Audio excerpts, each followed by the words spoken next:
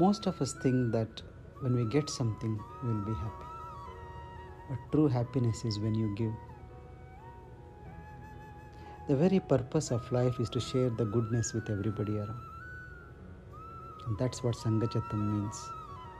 Let's walk together.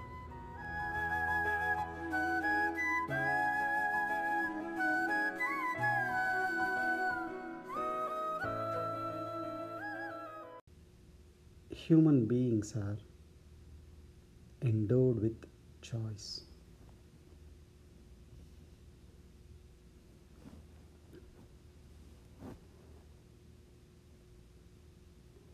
One of the best ways of using this privilege is to drop all the choices, becoming choiceless.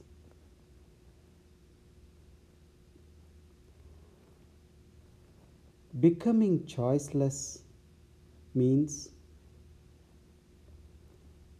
you have totally accepted this moment as it is. Choice is only when you think there is something better or something worse. When you are okay with what is, then choice is irrelevant to you. And this ability to drop your choice willingly, let go of your choice, is called surrender. And it is in this state of choicelessness that a true prayer is born. You are only able to drop your choice when you know that you are anyway not in control. Choice means that I have a control over something. Are you getting what I am saying? When you realize that I really have got no control, then there is no point of a choice either. And this choicelessness comes from a mature intellect. And when you drop your choices, at the same time become fully aware of this phenomenon called life. What is happening right now in this body, in this mind, beyond the mind. That state is called as choiceless awareness.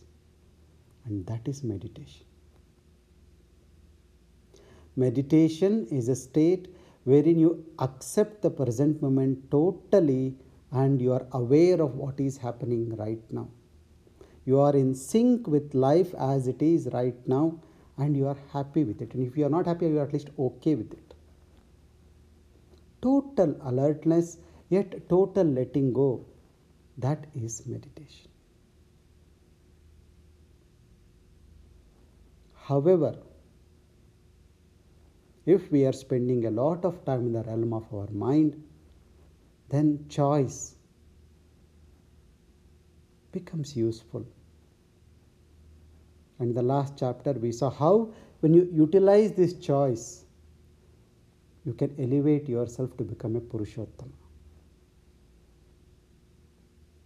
See, at the level of pure consciousness, everything is the same. There is nothing higher or lower. Only at the level of the mind, there is something better, something worse, something good, something bad, something you like, something you don't like. That is where a choice comes. And if you have to execute a choice, execute it in such a way that it uplifts you to a state of choiceless awareness. What happens if you don't execute that choice properly? Where do you end up? What happens when you don't prioritize the self? What happens when you hold on to matter more than the spirit? What are the pitfalls of being in ignorance? What happens when you don't realize the true existence? What happens when you don't realize the influence the gunas have on you and you make no effort to handle the gunas properly? This is explained in every Upanishad as a passing note, as a footnote. Most Upanishads, they glorify the Brahman, they glorify the self. But somewhere in one shloka or one line, they say, what is the consequence of not following the self, of not going for the knowledge of the self? It's like, whenever you sign a contract, there's always a fine print. We rarely read the fine print, but we almost always sign for it. And this footnote or the fine print, which is just kept as a passing mention, Krishna has made into a whole chapter, just to emphasize that what is the big opportunity you are letting pass right in front of you. As the time is ticking by, as the sands in the hourglass are falling down, and you are moving towards death, what is it that you need to focus on? Whatever the time you have got right now, living in this realm of the mind, where you should focus this time. And if you don't focus, what happens? How you'll come back and do the repetitive patterns of life.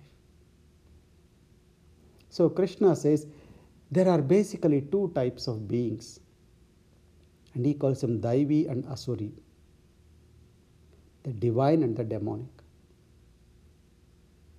But just, I think it would be more appropriate if we can take them as sattvic and non-sattvic personalities. In that way, we are not making one very good and one very bad. We are only saying there are two different ways in which the beings are.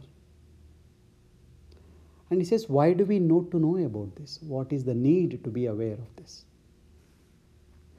Daivi sampat vimokshaya nibandhaya asuri mata.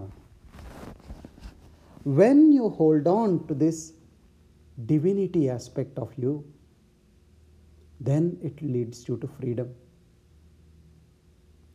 But if you hold on to the Asuri aspects, those qualities which are non-sattvic, those attributes which are not sattvic, then you will be more and more tightly bound. It leads to bondage.